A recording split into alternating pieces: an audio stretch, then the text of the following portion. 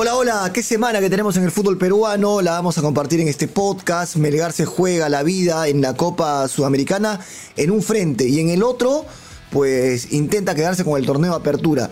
En horas decisivas también, porque Ricardo Gareca tendrá que decirle sí o no a la selección peruana. Pero ¿qué implica una renovación de Ricardo Gareca al frente de Perú? Lo conversamos en el siguiente podcast. Bienvenidos.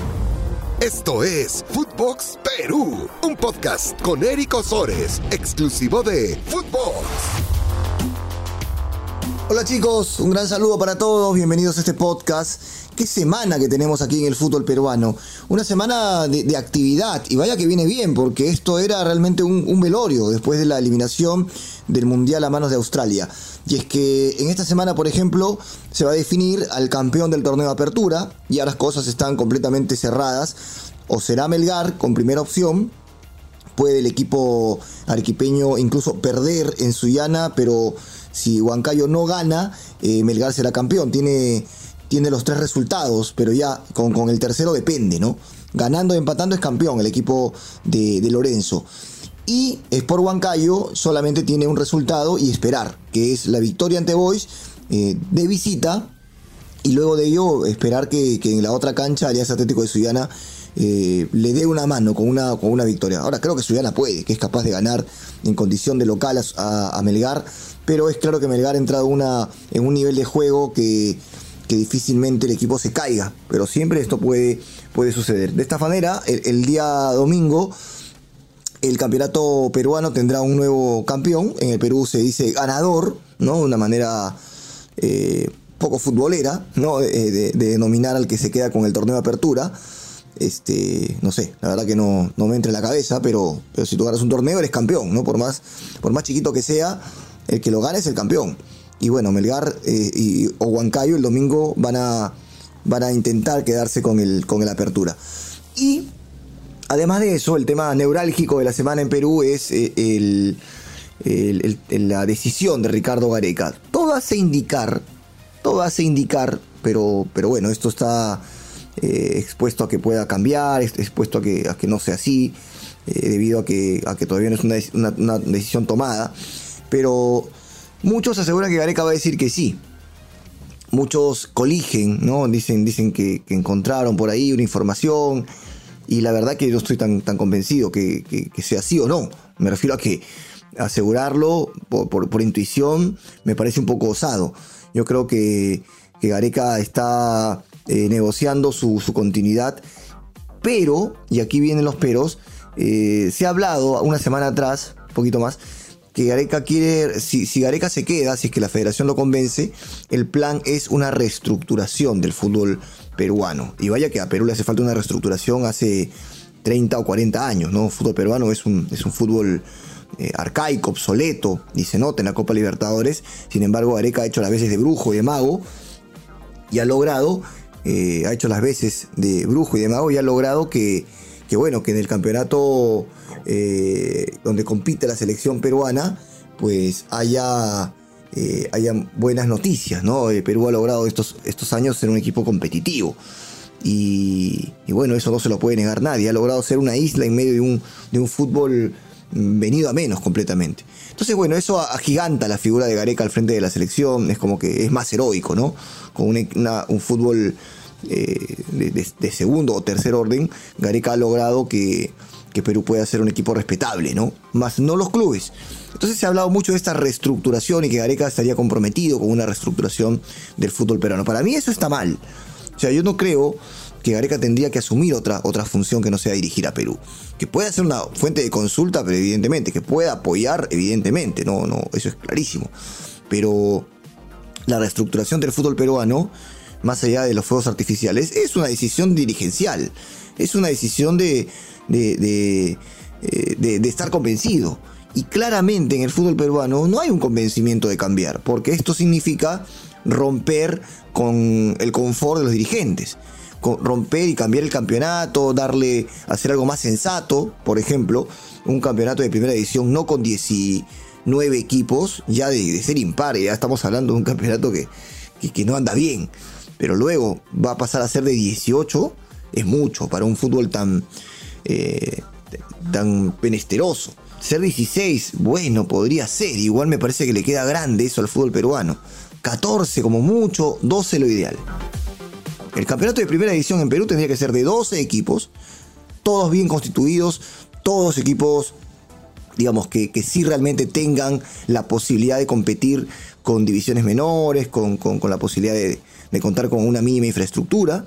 Y creo que así, achicando el número, le das un poquito más de calidad al campeonato. Es cierto, es menos democrático, por ahí algunos clubes van a quedar fuera, habiendo deportivamente conseguido, pero es que si no eres exigente en primera división, el campeonato es lo que es ahora, es un mercado persa, es anárquico el campeonato peruano, ¿no? Puedes llegar, cualquier equipo puede llegar, si ganó en el certamen de Copa Perú, que es un campeonato amateur.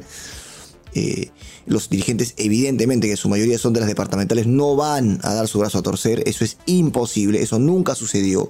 Requiere de un acto de desprendimiento que definitivamente no lo van a hacer. Y entonces el campeonato va a seguir en esta idea artificial de 18, 19 equipos, que es realmente una cifra exorbitante para un fútbol de tan poco nivel. Entonces el filtro es cero y la capacidad de llegar de cualquier equipo es muy importante. Entonces se convierte en un campeonato, no sé, de cualquier parte del mundo en donde el fútbol no está desarrollado, ¿no? Entonces nos comparamos con Ecuador y vemos que Ecuador tiene evidentemente una mejor organización, ni hablar Chile también, ni hablar de Colombia. Por ahí le pega un poco la economía al fútbol uruguayo, pero ellos son una cultura de fútbol, evidentemente, y siempre sacan jugadores buenos y exportan.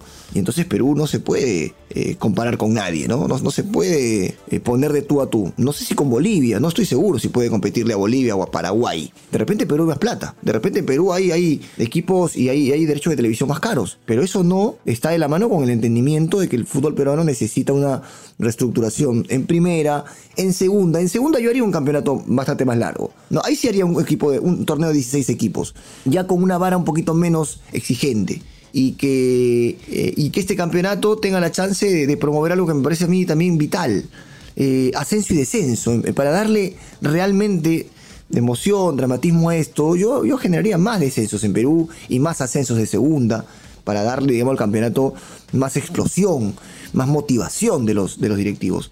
Y bueno, lo que prohibiría definitivamente es la Copa Perú. O sea, no la prohibiría para que se juegue, la prohibiría es que no puede un equipo que se fundó en enero del 2020 terminará jugando primera en enero o febrero del año 2022. Eso es imposible. En ninguna parte del mundo sucede. En el Perú sí. Lo que significa que un equipo con plata puede arrancar en su liga de origen y puede llegar, ascender, pasar una fase, pasar otra y llegar en un año meteóricamente a primera. Eso no es fútbol. O sea, el fútbol es merecimiento. Yo paso de esta categoría, paso a la siguiente. Me cuesta la vida pasar a la siguiente etapa. Tendría que costarme la vida llegar a la siguiente etapa. Pero no, en el Perú no es así. Entonces, estamos de cabeza. Definitivamente este es un problema mayúsculo y que yo creo que no se va a solucionar. Y que lo que el otro día Oblitas dijo y se ha estado mencionando con la renovación de Gareca es fuego artificial. Yo creo que esto no se va a dar y no me parece utilizar la figura de Gareca para este tipo de, entre comillas, reestructuración. Gareca tiene que dirigir a Perú, a la selección, punto. Ese es su objetivo, hacerla ganar. Después el resto no es su responsabilidad, ya es de otros. Entonces el que mucho abarca poco aprieta. No estaría de acuerdo con que Gareca tenga un papel omnipresente, ¿no? o todopoderoso en el fútbol peruano. Yo creo que no estaría bien, no sería ordenado. Y bueno, finalmente, esta semana también juega Melgar, la Copa Sudamericana. Hay una válida ilusión. Melgar es una isla también. Melgar es un equipo que sí ha hecho las cosas bien en este tiempo y que por eso puede competir de una forma válida a nivel internacional. Y por eso es que hizo una buena Sudamericana el año pasado. Quedó afuera, Paranaense lo sacó. Un cupo, la verdad que es muy poco para clasificar. Sin embargo, Melgar compitió, nunca pudo jugar de local, jugó a puerta cerrada y finalmente compitió, quedó afuera por Paranaense, equipo que llegó a la final, y ahora le tocó jugar contra equipos, uno brasileño, el Cuiabá, otro uruguayo, el River Plate de Montevideo, y nada menos que Racing, y lo sacó de camino a Racing. Entonces estamos hablando de un equipo que compite, y es un equipo que ahora juega con Deportivo Cali y tiene, creo yo, chances intactas de poder clasificar. Pensar que Melgar pueda pasar, no considero que entre en el rubro de los milagros o en el rubro de los ojalá se pueda. Yo creo que Melgar está capacitado para poder darle pelea a Deportivo Cali, para poder pelearle el boleto de tú a tú, porque es un equipo. Y eso no se logra de la noche a la mañana, y ha sido realmente una buena gestión dirigencial, una muy buena gestión de Lorenzo, que se va ahora a dirigir a Colombia, a la selección colombiana, y que ha dejado en Melgar un equipo bastante bien estructurado desde todo punto de vista. La combinación de una buena columna vertebral, experiencia, jugadores de selección, como la presencia de los chicos jóvenes, con la presencia también de extranjeros que sí dan la talla, que sí rinden, ¿no? El extranjero siempre tiene que hacer una diferencia, y también con la aparición de jugadores jóvenes formados en el club. Todo eso ha logrado que Melgar sea finalmente ese equilibrio perfecto que se busca en el fútbol, ¿no? Por lo menos en esta parte del mundo. Y Melgar lo está logrando. Vamos a ver qué pasa con Deportivo Cali. Total, nadie gana antes de jugar. Todo puede pasar, evidentemente, pero creo que Melgar ha despertado una expectativa absolutamente merecida en el fútbol peruano, sobre todo en Arequipa, evidentemente con sus hinchas. Pero en el fútbol peruano a Melgar se le mira con otros ojos, porque, claro, uno no puede evitar compararlo con las campañas de Cristal, una vergüenza, la campaña de Alianza en la Libertadores, una vergüenza, la U, que perdió los 2 partidos con Barcelona, Vallejo, que también perdió, y que en esta Libertadores ningún equipo peruano ganó un partido. Y el contraste es Melgar, que es cierto, es la sudamericana, pero que ha ganado todo de local, y que afuera ha sabido también imponerse, ¿no? Ha sabido también competir. Es buenísimo. La verdad que un aplauso gigante para Melgar y para su gente. Hasta la próxima. Footbox Perú, un podcast con Érico Sores, exclusivo de Footbox.